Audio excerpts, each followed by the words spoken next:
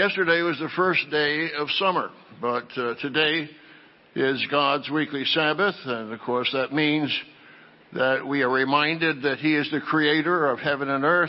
It's a memorial of God's creation. It's a sign between God and His people.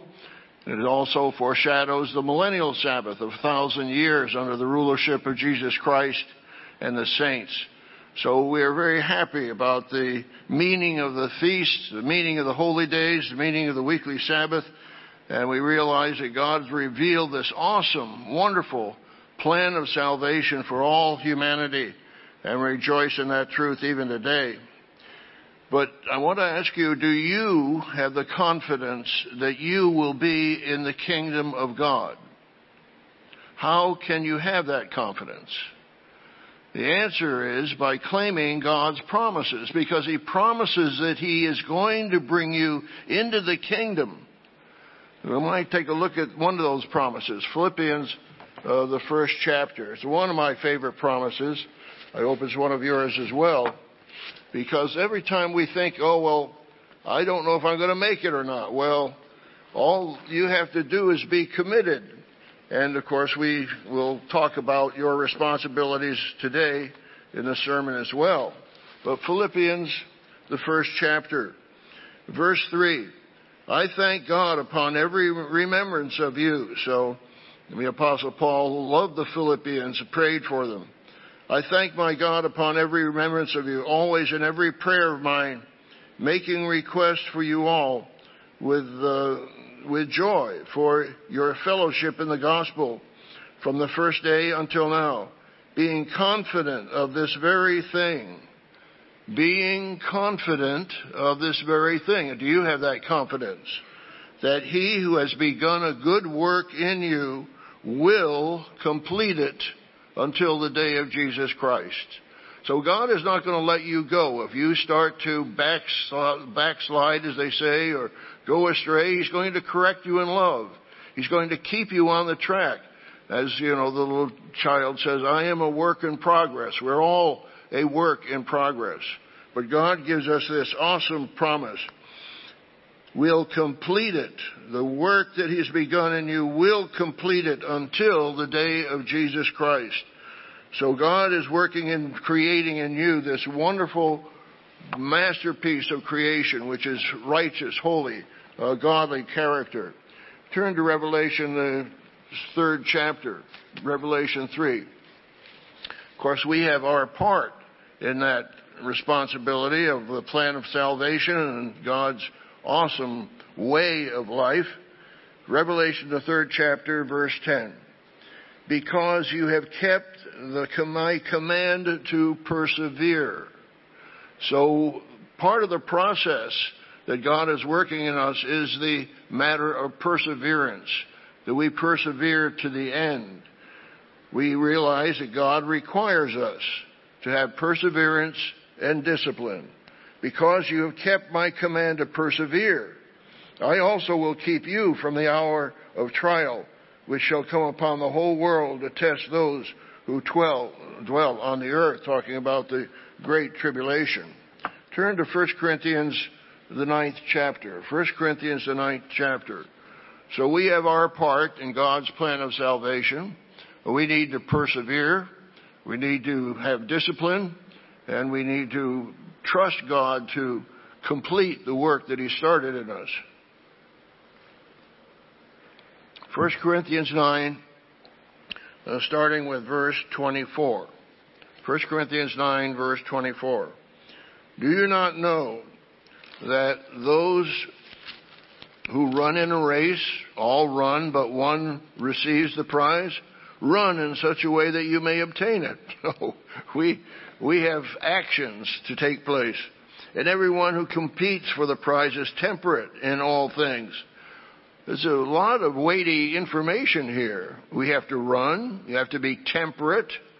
Talk about self-control and discipline. Is temperate in all things. Now they do it to attain a perishable crown. All athletes they train rigorously, and they train day and night, and they're disciplining their bodies. but we for an imperishable crown. Therefore I run thus, not with uncertainty. Thus I fight, not as one who beats the air. I'm just not shadow boxing. I'm landing punches where they're going to have an impact.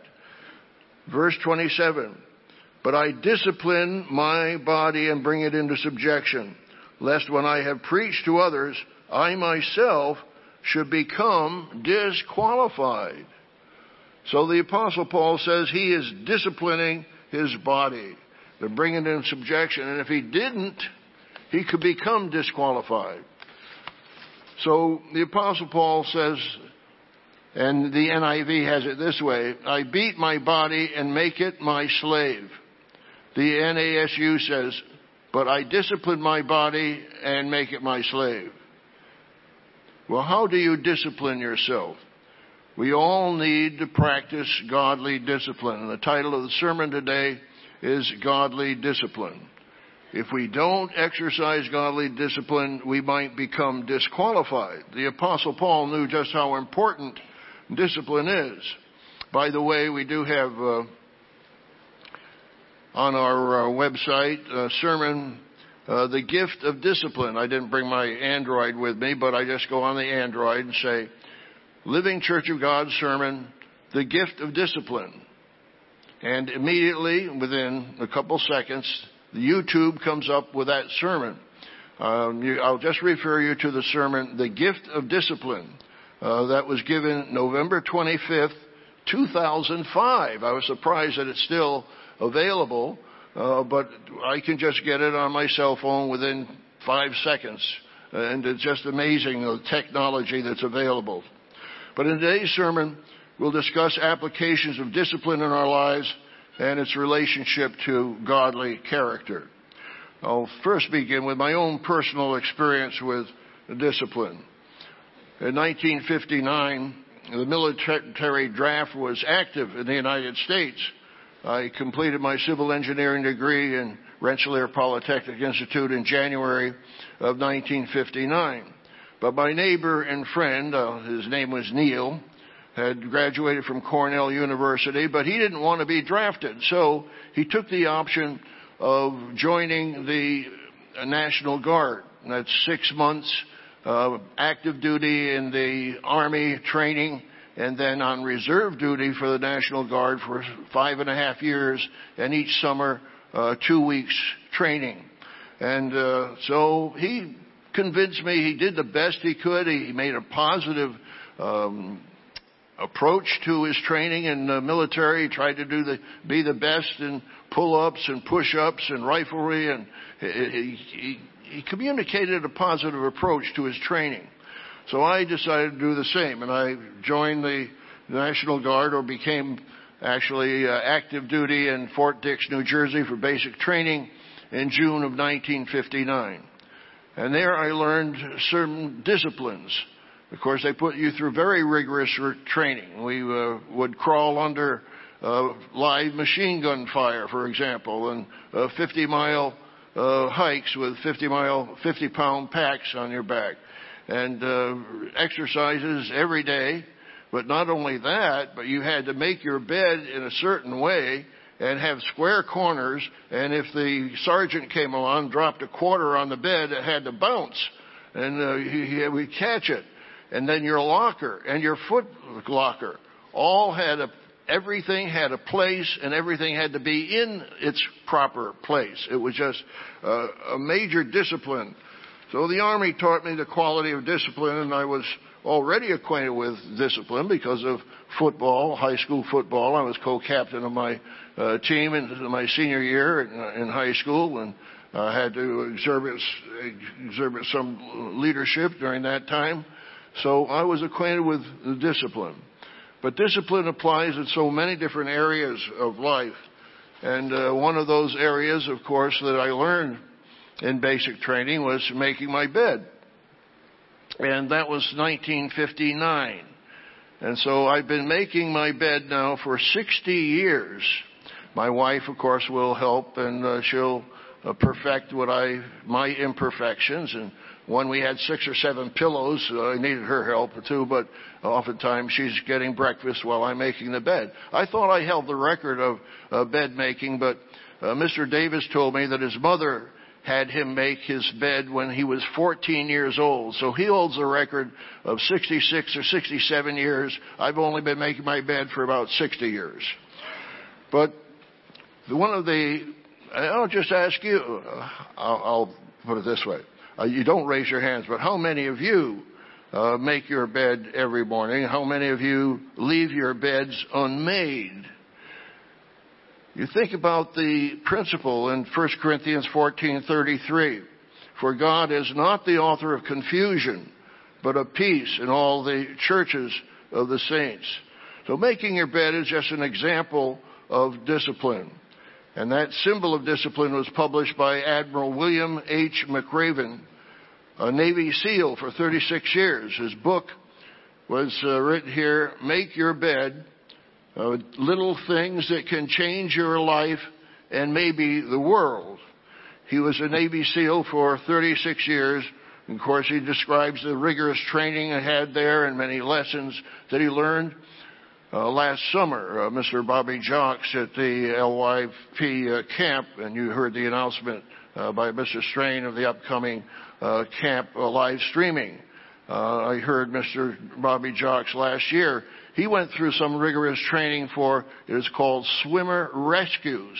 And he went through rigorous training almost similar to that of the Navy SEALs. He was invited to join the Navy SEALs, but declined, knowing that he wanted to preserve his life and didn't want to have to go through the more rigorous requirements. But on May 14, 2014, Admiral McRaven gave the commencement address at the University of Texas at Austin. And the university's slogan is, what starts here changes the world. So Admiral McRaven gave 10 principles he learned during his Navy SEAL training that applied to the challenges of life. His speech is still on the internet, I believe, and had millions of views. I'll just read a section from this book. He says, talking about the training and the bed making. The bed was as simple as the room, nothing but a steel frame and a single mattress. A bottom sheet covered the mattress. Over that was a top sheet. A gray wool blanket tucked neatly under the mattress provided warmth for the cool San Diego evenings. The second blanket was expertly folded into a rectangle at the foot of the bed. A single pillow made by the lighthouse for the blind was centered at the top of the bed and intersected at 90-degree angle with the blanket at the bottom. This was the standard. Any deviation from this exacting requirement would be cause for me to hit the surf and then roll around on the beach until I was covered head to toe with wet sand, referred to as a sugar cookie. Standing motionless, I could see the instructor out of the corner of my eye. He wearily looked at my bed.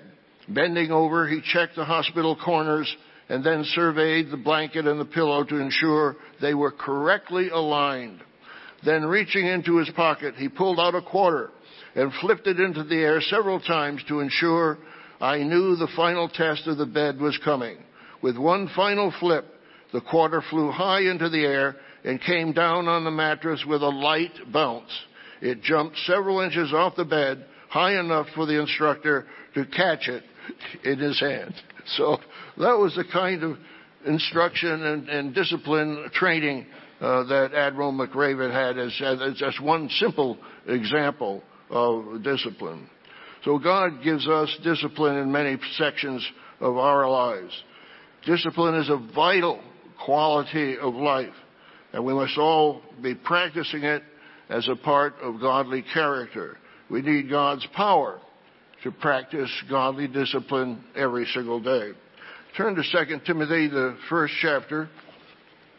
2 Timothy, we have God's power to help us to exercise discipline.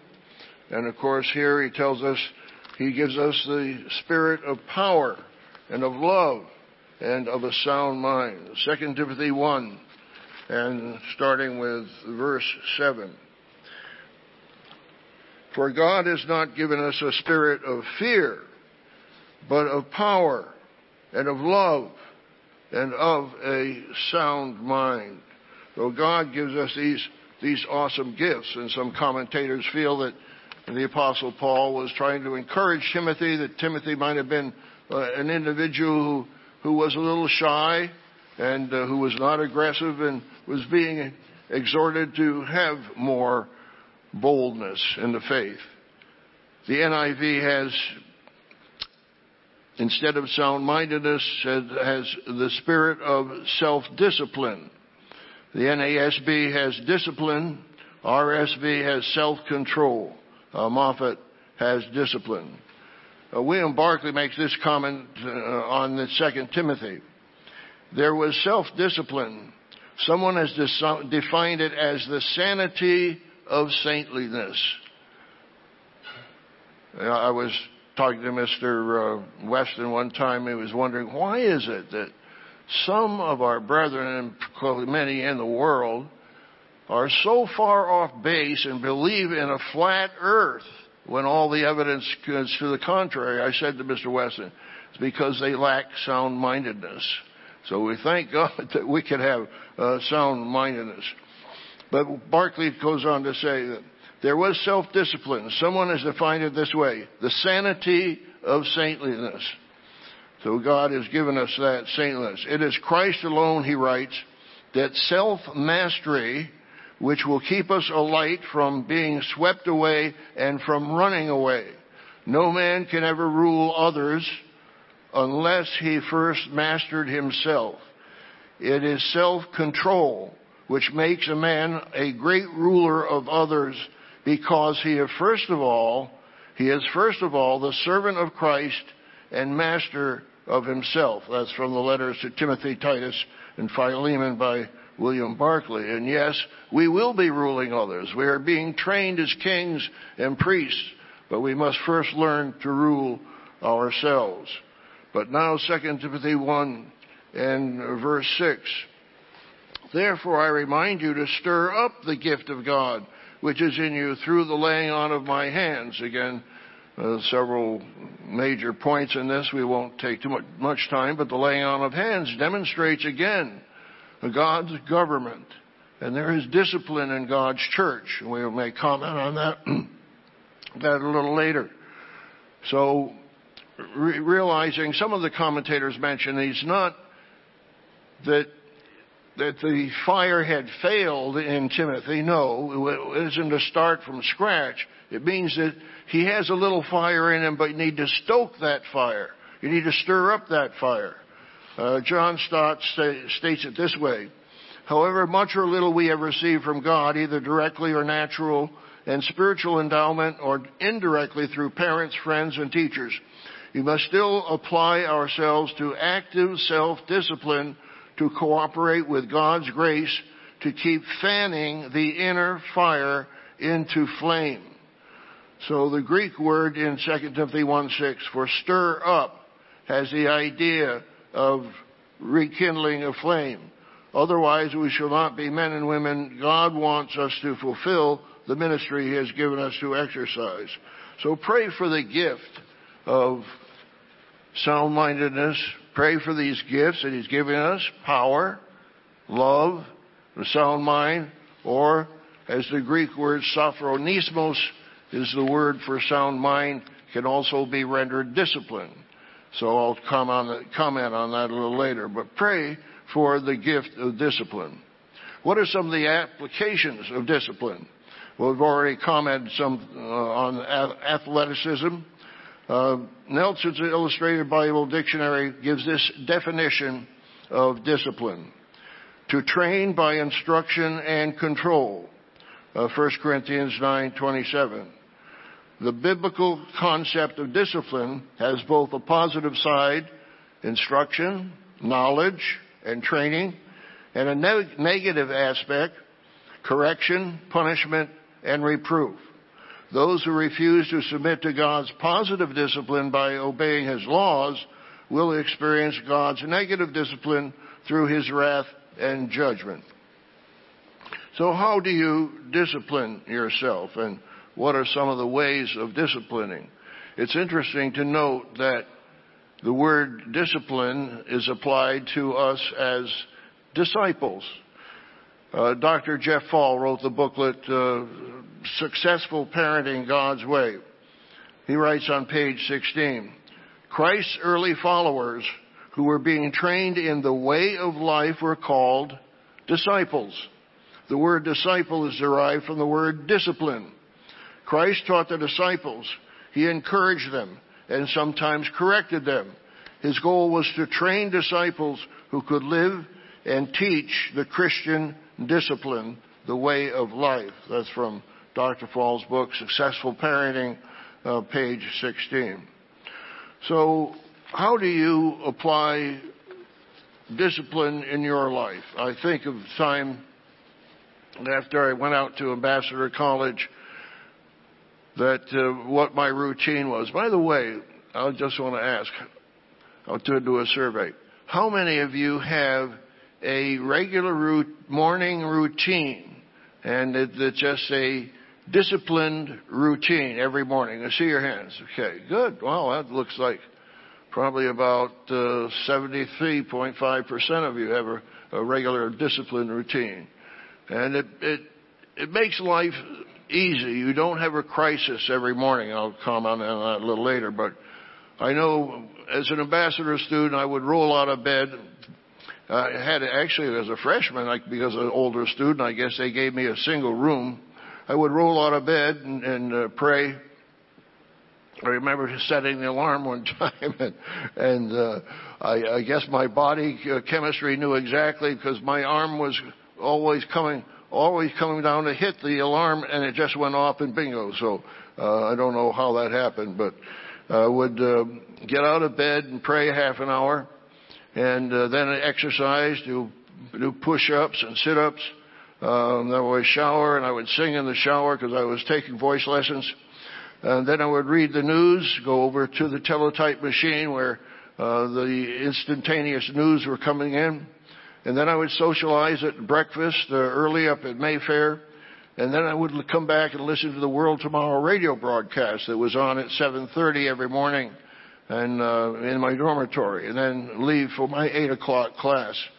So the habit of praying every morning, and had that. Sometimes I would pray in the back of Ambassador Hall by the Italian Gardens, and just so beautiful, the fountains and the gardens. And I think, by the way, Ambassador Hall, I believe, has been sold. I know it was up for sale for $6.8 million. I think it sold for quite a bit less. But it's just amazing the history back there in Pasadena. And of course, when I was out there praying, sitting on the monuments out there in the Italian garden, just enjoying my prayer and the beautiful surroundings, then Dr. Meredith said in class, well, you need to be praying. Those who are going to grow and be spiritual leaders need to be praying a half an hour on their knees. Well, I was not praying a half an hour on my knees. I was enjoying the garden. But then I started praying a half an hour on my knees, and I don't know, I think it was, I can't say for sure, but I think it was about 20 or 30 years that I did not miss a day praying a half an hour on my knees, even when we had about 20 ambassador men sleeping on the floor of a minister in Phoenix there. I can't name. Anyway, I thought, how am I going to get my half an hour prayer in? All these guys sleeping. Well, at 2:30 in the morning, the 20 of us sleeping on the 20, I guess maybe 15, the men sleeping on the minister's living room floor. I got up at 2:30 and got my half an hour prayer in on my knees while all the other guys were sleeping. So I didn't let one day go by for a long time. And then, of course, I had some physical problems with my back and knees, and I was unable to pray on my knees regularly. So it's a habit that we have. We have a discipline in our spiritual life. We have discipline in other aspects of life.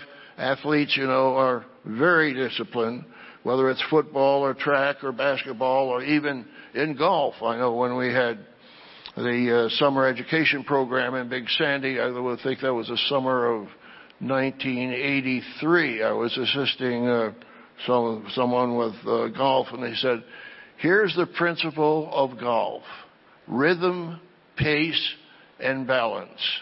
What a wonderful principle. That's been helpful not only just in golf, but other areas of life as well. And then, of course, you had some of our own high school students back in San Diego. One of our high school women at the high school would go swimming at the high school from 5 to 7, 5 days a week. You're putting in quite a bit of time and effort and energy and discipline to go swimming 5 to 7 every morning at the high school because you're on the swim team. And then, of course, later she was on the volleyball team and got a scholarship to another university. And then you see these marching bands. It's amazing to me. Texas A&M has this video where you have about 200 musicians all marching, and they're all marching in different directions, crossing one another, and just the slightest mistake would be catastrophic, or at least would cause some accidents. But it's just amazing the discipline that even some of these marching bands have, and some others have. We've had, of course, our own students who've gone to LYP adventure hikes. They're taking hiking over 5 or 6 days up on mountains and through very challenging territory.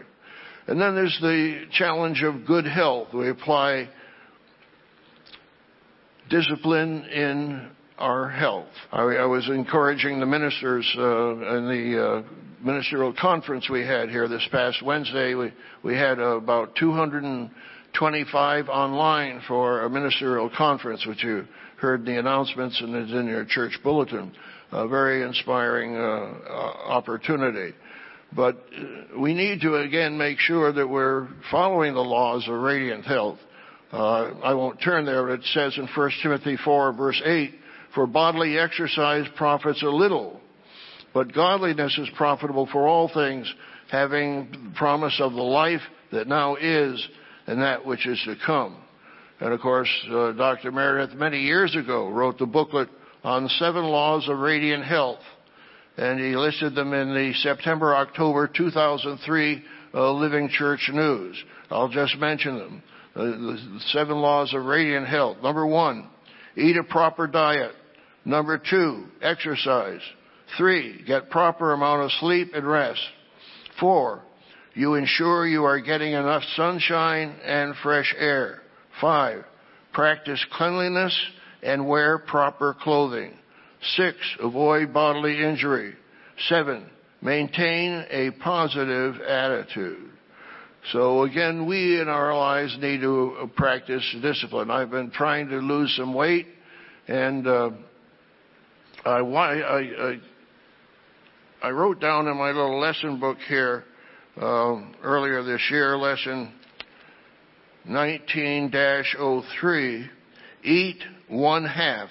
Well, I don't always do that, but it has helped me to lose some weight. And oftentimes, if my wife and I are at a restaurant, we'll split a meal rather than each of us having a full meal. So that's helped. So we apply discipline in our own lives where it comes to health. I'm trying to get out and even get some sunshine, 10 minutes of sunshine a day. If I can. I'm not getting that much, but trying to for vitamin D. We need to apply the 7 laws of radiant health. And I'll again encourage some of you. I've told this story before, but when I had my stroke April 10th this year, I went to a Lifeline streaming. It costs about $149, not covered by insurance. But I went about a few days after my stroke, and they called me 2 days later and said, "You have atrial fibrillation. You're going to have a stroke." I said, "I already had my stroke." But the point is, had I gone and had that screening ahead of time, I might have been able to take some action to avoid the stroke. So again, we encourage all of you who can to have a family practitioner, that you have at least a health exam once a year, and just do the best. That's for husbands and wives, if you can do that. And sometimes you have to spend a little extra. If you don't have medical insurance as I did in this particular case, called Lifeline Streaming. And it's, you can go on the website and get information on that. The discipline also in the fine arts. And, of course, ballet. We have our little children, little girls doing the ballet at that wonderful music show that we had. And violin, guitar, piano, all those instruments. We have discipline that is necessary even in business. I don't know if I can find that quote here. I don't think I'll have that. I'll get that quote a little later from Peter Drucker from The Effective Executive. How do you handle crises in your own home? How do you handle crises in your home? Then there's academic discipline. Discipline is defined by the Oxford English Dictionary as a branch of learning or scholarly instruction. Fields of study as defined by academic discipline provide the framework for a student program of college and post-baccalaureate study, and as such define the academic world inhabited by scholars. So even we talk about academic discipline. And then there is child rearing. And even referred to Dr. Paul's booklet on successful parenting. He uses the word discipline in his book 34 times. So again, discipline is something that's good for us. It's good for us because we can find a way of life that is free of pain and suffering and brings about the blessings that we sang just about hymn number 1, blessed and godly is the man. Well, here's a quote I was looking for from The Effective Executive by Peter Drucker. So you may have a crisis in your family. It's a Sabbath and the children are not ready. You can't find the clothes for them and you can't find the car keys to go to the car, and you have all kinds of a little crisis before you go to Sabbath services, or maybe work in the morning, or children going to school in the morning. Here's what Peter Drucker says about crises and how to avoid them. The Effective Executive by Peter Drucker. Quote, a crisis that recurs a second time is a crisis that must not occur again. A recurrent crisis should always have been foreseen. It can therefore either be prevented or reduced to a routine, which clerks can manage. The definition of a routine is that it makes unskilled people without judgment capable of doing what it took near genius to do before. For routine puts down in systematic step-by-step form what a very able man learned in surmounting yesterday's crisis. The recurrent crisis is not confined to the lower levels of an organization. It afflicts everyone. So if you're having crisis in your family or in your child rearing, think about what Peter Drucker is saying, that it needs to be put into a routine that even, of course, as he says, even a unskilled people without judgment can perform. So a recurrent crisis, he says, is simply a symptom of slovenliness and laziness. A recurrent crisis is simply a symptom of slovenliness and laziness. So again, prepare the day before, get the children's clothes selected, Bibles located, placed near the door of the house. So then there's church discipline. And Dr. Meredith wrote the booklet in the Worldwide Church of God, January 1966, Judging and Discipline. He gives the example of the Apostle Paul, the correction of the Corinthian church. The Apostle Paul exercised, quote, church discipline for the benefit of everyone. And this is what he concludes in his article, Dr. Meredith's article, Judging and Discipline in God's Church. Quote, God holds his minister responsible for teaching you his word and for directing his church and carrying out church discipline. By following God's way of church discipline, and judgment, the church of God may go forward in peace and love, and will be purged of all sin, to be presented, quote, holy and without blemish, end of quote, to Christ at his coming. God is the ultimate authority. So how do you apply authority in your family and community and your marriage? But God is the ultimate authority. So we briefly discuss applications of discipline in the arenas of life, but the most important application is spiritual. Turn to Hebrews, the 12th chapter. Hebrews, the 12th chapter. And as Dr. Meredith wrote on, one of the greatest characteristics of conversion is the ability to take correction. He's written about that in the Living Church News. And I know I don't like to be corrected, but I know Jeremiah is at 10:23, correct me, Lord, not in your anger, but in judgment, lest I be brought to nothing. So even Jeremiah asked for correction, and I always hesitate to ask for correction. But when I do, I say, well, please correct me in mercy. Help me to learn the lessons I need to learn the easy way, not the suffering way. Help me to learn what I need to learn. Here in Hebrews 12 and verse 3, we learn godly discipline within the church. Hebrews 12 and starting with verse 3. For consider him who endured such hostility from sinners against himself, lest you become weary and discouraged in your souls. You have not yet resisted the bloodshed, striving against sin. And you have forgotten the exhortation which speaks to you as to children, as to sons. My son, do not despise the chastening of the Lord, nor be discouraged when you are rebuked by him. What? Not be discouraged when you are rebuked by him? For whom the Lord loves, he chastens and scourges every son whom he receives. If you endure chastening, God deals with you as with sons. For what son is there whom a father does not chasten? So God loves us, and as I quoted from Jeremiah 10:24, Jeremiah said, O Lord, correct me, but with justice, not in your anger, lest you bring me to nothing. So, brethren, if you've not asked God for correction, I'm talking to myself.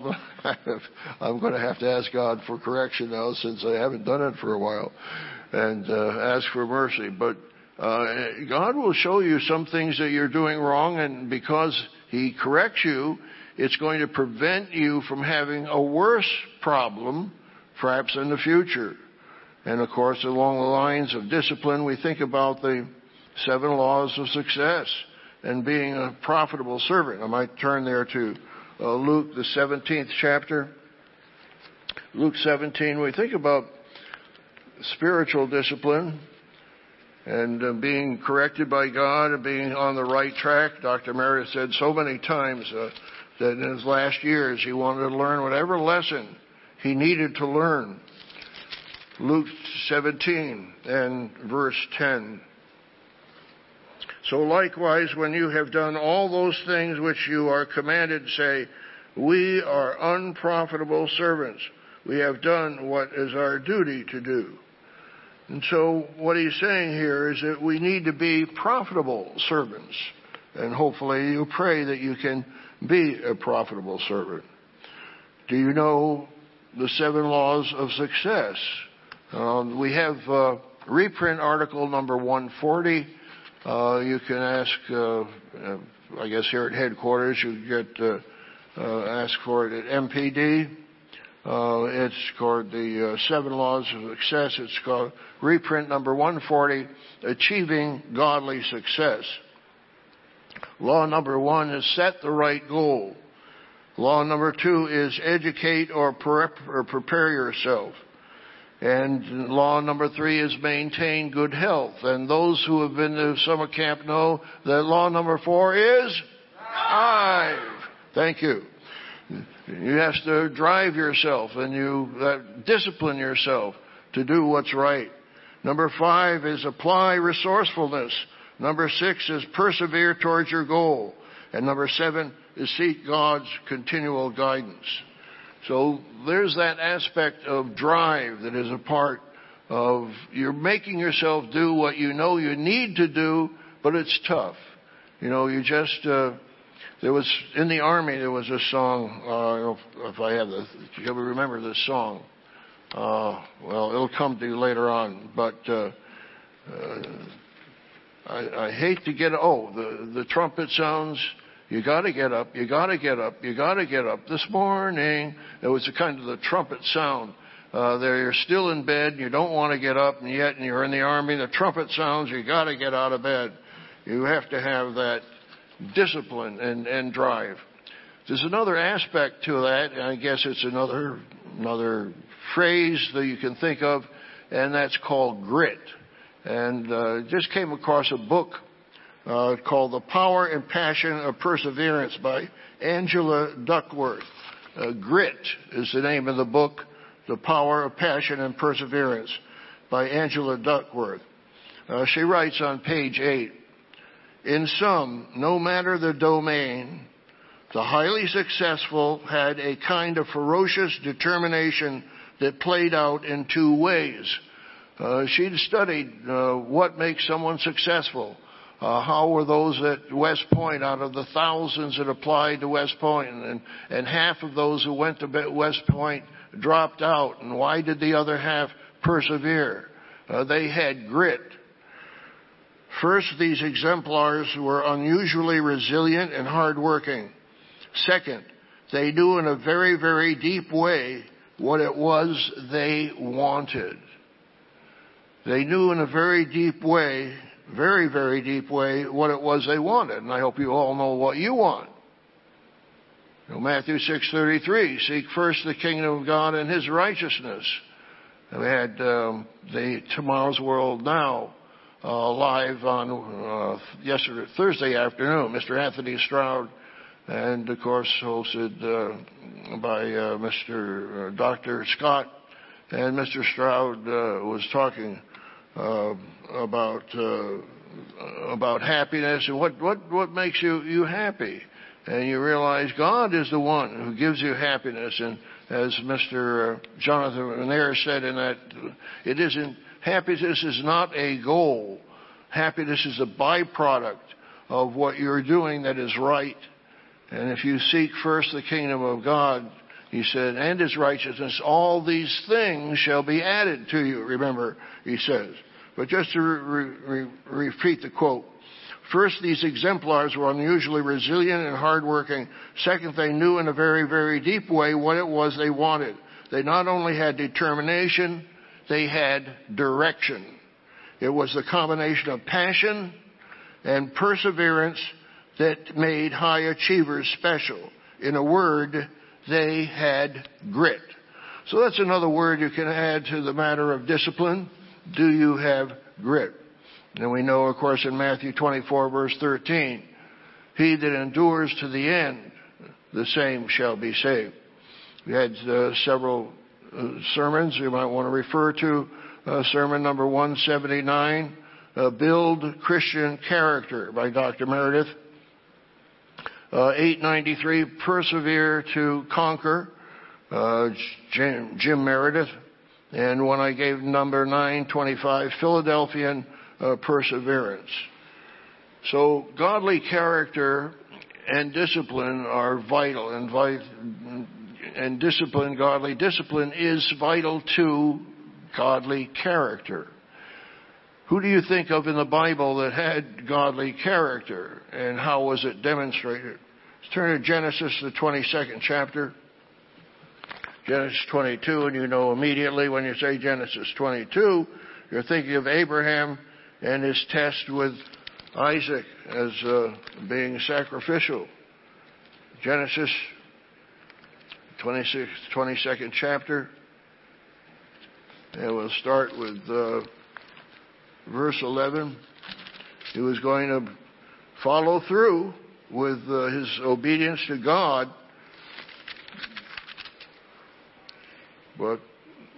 But verse 11, Genesis 22, but the angel of the Lord called to him from heaven and said, Abraham, Abraham. So he said, here I am. And he said, do not lay your hand on the lad or do anything to him, for now I know that you fear God, since you have not withheld your son, your only son, from me. So God knew Abraham, and he called him his friend. So how much does God know about you and your character? Does God know that you fear him, as he said about Abraham? How predictable are you? And what is meant by righteous character? Of course, Mr. Armstrong wrote quite a bit about righteous character in his book, Mystery of the Ages, page 69. And that's what we all need. It's the miracle of our conversion, to think that God has begotten us as his sons and his daughters, and that we're being transformed into his likeness and into his loving nature. And we'll talk about Romans 8:29 a little later about that transformation. But Mr. Armstrong wrote on the Mystery of the Ages, page 69, but what do we mean by righteous character? Perfect, holy, righteous character is the ability in such separate entities to come to discern the true and right way from the false, to make voluntarily unconditional surrender to God and his perfect way, to yield to be conquered by God, to determine even against temptation and self-desire to live and do the right. Even then, such holy character is a gift of God. It comes by yielding to God to instill his law, God's right way of life, within the entity which so decides and wills. You need to want the new covenant. You need to want God's laws to be written on your heart and on your mind. Hebrews 8, Hebrews 10, Jeremiah 31. Actually, this perfect character only comes from God as instilled within the entity of his creation upon voluntary acquiescence, even after severe trial and test. To achieve God's character is voluntary. You need to want it. And you need to understand that you have surrendered totally. You know, when we counsel some for baptism, or sometimes when I do, I say, look, you are giving your whole life to God.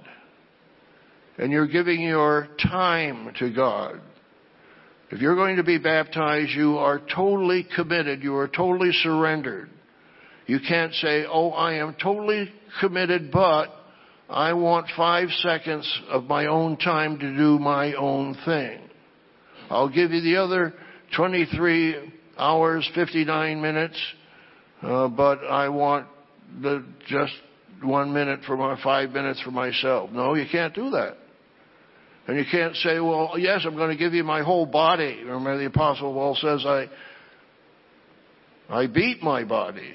And so you realize you can't say, okay, I want to give you, Holy Father, I'm going to give you my whole body except for my little finger. No, it's got to be 100%. 100% of your time, 100% of your body, 100% of your will. So that whole process can be brought down into 4 steps of godly development. Number 1, the willingness, the ability to know what is right and wrong. The willingness to know what is right and wrong. And the world basically dismisses that even the very first step. So you find out what is right and wrong. God opens your mind to the 10 Commandments. You know what's right. The Bible. From Genesis to Revelation, you begin to know what is right and what is wrong, and they are absolutes. They're not relativism. It's absolute. And that's number 1, the willingness to know what is right and wrong. And number 2 is the commitment to do what is right and wrong. To do only what is right. Commitment to do what is right, not wrong. And that's a whole 100% commitment. Then number 3 is to resist temptation. Now that you've made the commitment to live this way of life, then temptations come along. But you need to, number 3, resist all those temptations. and be consistent in that resisting of the temptation, just as Jesus resisted Satan. In Matthew 4 and Luke 4. You can read those. And number 4, you practice what is right until it becomes a part of your very nature, your very character. This is the way. It isn't difficult for you to smile. It isn't difficult for you to love your brothers and sisters in Christ. It isn't difficult to you to pray for one another, because that you've already made that a part of your godly character. And that's what we need to be doing daily, growing in the grace and knowledge of Christ.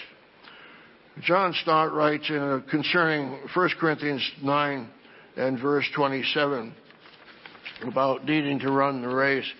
He said, Paul writes that he subdues his body literally. I lead my body around as a slave. So we have a disciplined, purposeful life. So we need to have that godly character, that total commitment. Another key for growing in a godly character is fulfilling your calling. Let's turn to Ephesians 2 and verse 8. Ephesians 2 and verse 8. So we've seen 4 steps of godly development, and we need that discipline, perseverance, need that grit, which is a passionate perseverance. Ephesians 2 and verse 8, of course, is what the Protestants use as their key to salvation and misinterpret this whole section. Ephesians 2, verse 8.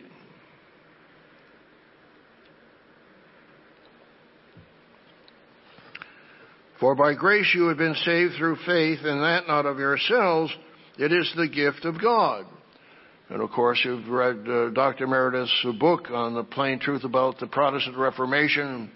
You probably read all the 8 chapters leading up, the 7 chapters leading up to the 8th chapter, which is only available in the book itself. So I hope you read the final chapter in this book on the plain truth about the Protestant Reformation. But he points out, of course, that Luther said it's by faith. It added the Latin word sola, alone, that you're saved by faith alone. Luther disobeyed God by changing the Scripture. It does not say that in the Scripture. And of course, some say we are saved by grace alone. Well, notice that it's not by grace alone or by faith alone. For by grace you have been saved through faith, and that of yourselves, it is a gift of God. So both the faith and the grace are gifts of God. And of course, as you know later on, it's the faith of Christ that saves us. Not of works, lest anyone should boast. So they stop there and don't read verse 10. For we are His workmanship, created in Christ Jesus for good works, which God prepared beforehand, that we should walk in them. And so God expects us to have works. We are His workmanship, created in Christ Jesus for good works. One commentary, again, Stott makes this interesting insight on this scripture. What are we now? We are God's workmanship. The Greek word is poema, which means His work of art, His masterpiece. You are a work of art. You are God's masterpiece. That's the word poema, which is translated here workmanship. You are God's work of art. You are His masterpiece. You are His workmanship, created in Christ Jesus for good works. So, brethren, we, the people of God, the saints, are the masterpiece of God's creation. In fact, we have a sermon number 129 is titled God's Masterpiece of Creation. Sermon number 664, Growing in Godly Character. 667, Character, Fulfill Your Calling. Character in Your Emotions. Number 720. And Dr. Douglas Winnail's sermon number 1028, The Importance of Character. So God is creating in you and me and did in Mrs. Brunn beautiful character. We want to radiate God's love, joy, and peace. In fact, character is a subject even of a book, I Dare You. This was written back in the 60s. William Danforth was the founder of Rosalind Purina Company. He wrote this book, I Dare You. You think tall, stand tall, smile tall, live tall. But there's a whole section on I dare you to build character. He writes, lift your thoughts above the commonplace. Think on noble things. Soon as you are on a higher level, if you consider religion something to be put up with, it becomes a drudgery. Exercise and study are a drudgery to the one with a wrong mental attitude. But if you consider the building of character or ethics or moral or religion, whatever you choose to call it, as an opportunity to grow, then the unseen things of life take on a new significance. This is a really good book I recommend for teenagers and, anyone in life, for example. But he has the chapters. Let me just read some of the chapter headings here for you. I dare you. I dare you to adventure. I dare you to do things. Reminds me of Mr. Rod McNair's Living Church News article, Tomorrow's World article, Do the Tough Things. I believe it's something along that line. I dare you to be strong. I dare you to think creatively. I dare you to develop a magnetic personality. I dare you to build character. I dare you to share. So it's a good book, and recommend that for some teenagers. Let's turn to Romans 8, verse 29. Romans 8:29. It's the fundamental verse on our transformation and what kind of character we need to develop.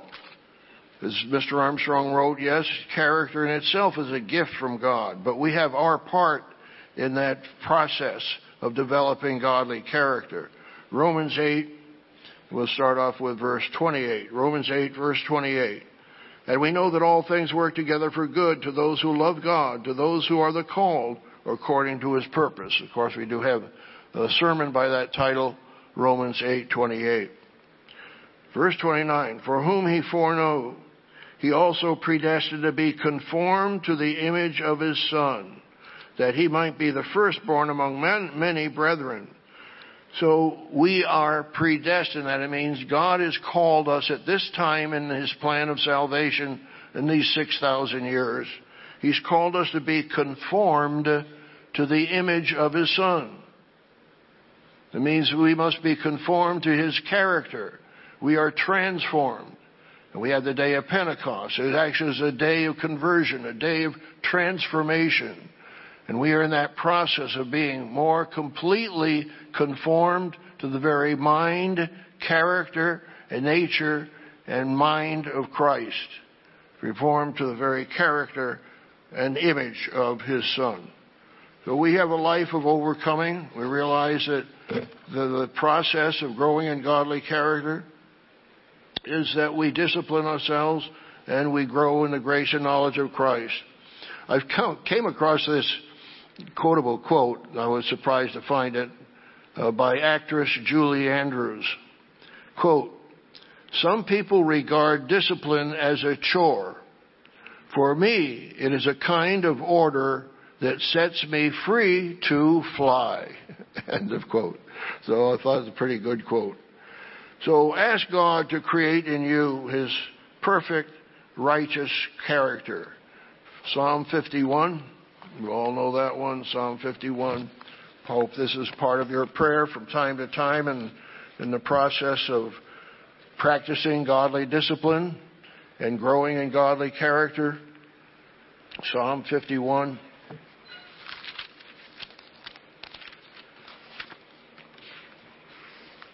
Of course, that's David's Psalm of repentance. That's the beautiful, beautiful Psalm. Psalm 51. and verse 10. Create in me a clean heart, O God, and renew a steadfast spirit within me. Do not cast me away from your presence, and do not take your Holy Spirit from me. But he's asking God to create in him something. To create in him actually godly character. A clean heart being symbolic of godly character as well. So how do we grow in that grace and knowledge? We have to discipline ourselves spiritually with as all of us know, to have the prayer, Bible study, fasting, and meditation. But let's turn, while we're here, in Psalm 51, Psalm 55, over the page, verse 16, and of course we sing this hymn from time to time, Psalm 55 and verse 16. As for me, I will call upon God, and the Eternal will shall save me. Evening and morning and at noon I will pray and cry aloud, and he shall hear my voice. So I hope that you are making a habit of that, or praying instantaneously, as it tells us in 1 Thessalonians 5, be instant prayer and to pray without ceasing. And of course, Daniel in the lion's den, in Daniel 6 and verse 10, that he prayed 3 times a day, even though the judgment had gone out from the king to be put in the lion's den. He still prayed his 3 times a day. We need to discipline ourselves spiritually and making sure that we're staying close to God. And we're going to have the spiritual fruits of Galatians, the 5th chapter, the fruits of God's Holy Spirit, and that we're dedicated to fulfill the mission that Christ has given the church. And we discipline ourselves to seek first the kingdom of God and his righteousness, and to fulfill the great commission of preaching the gospel to the world. Of course, as it says in Matthew 24:14, and this gospel shall be preached in all the world as a witness to all the nations, and then the end shall come. And God has given us that privilege and responsibility to preach the gospel. We will be facing dangers, and Mr. Wesson has been warning us about that. The current Tomorrow's World magazine talks about the dangers that can come upon us suddenly. And we need to prepare in advance so that we know that, yes, when terrible things happen, God is still with us, and that Christ promises that I will never leave you nor forsake you, as he says in Hebrews 13. And I will be with you to the end of the age, as he says in Matthew 28. So we have those promises that even when surprising things happen, that we have a different kind of courage. In fact, we just got the July, August Tomorrow's World magazine, and Mr. Wesson has an article titled, A Different Kind of Courage. I think of Psalm 46 verse 1, actually was the first song, the hymn we sang today in Sabbath services.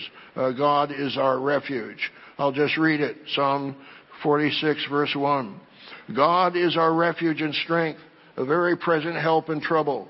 Therefore we will not fear, even though the earth be removed, and though the mountains be carried into the midst of the sea, though the waters roar and be troubled, though the mountains shake with its swelling, Selah.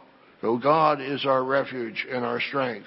And you want to read that article on courage by Mr. Weston in the August Tomorrow's World magazine. You'll probably be getting that in the mail in the next couple of weeks. Some of you have already got a digital copy via email. So keep up your prayers. Make sure that you're exercising godly discipline. Thank God for sound-mindedness, and pray that you can grow in the grace and knowledge of Christ. Admiral William H. McRaven, a Naval SEAL for 36 years, wrote in his book, Make Your Bed. He stated, if you want to change the world, start off by making your bed. So practicing daily discipline and godly discipline will lead to abundant living in Christ, as he promised in John 10 and verse 10. But God has not called us now to change the world. He's called us to shine our lights in a dark world and witness the truth and to preach the gospel and to warn the Israelite nations of the great tribulation to come. Yes, we can turn many to righteousness, as it tells us in Daniel 12 and verse 3. We are disciples of the King of Kings and the Lord of Lords. God expects us to practice godly discipline and to recapture true values in sports, art, literature, business, science, entertainment, family, society, academics, and doing His work and in doing His will. The Apostle Paul wrote in 1 Corinthians 9, verse 27, "But I discipline my body and bring it into subjection, lest when I have preached to others, I myself should become disqualified." So, brethren, pray for the gift of discipline. Pray for the gift of sound-mindedness. And may God bless all of you, beginning a day with a task completed and living each day with godly love, godly service, and godly discipline. Practice godly discipline, and you will grow in godly character.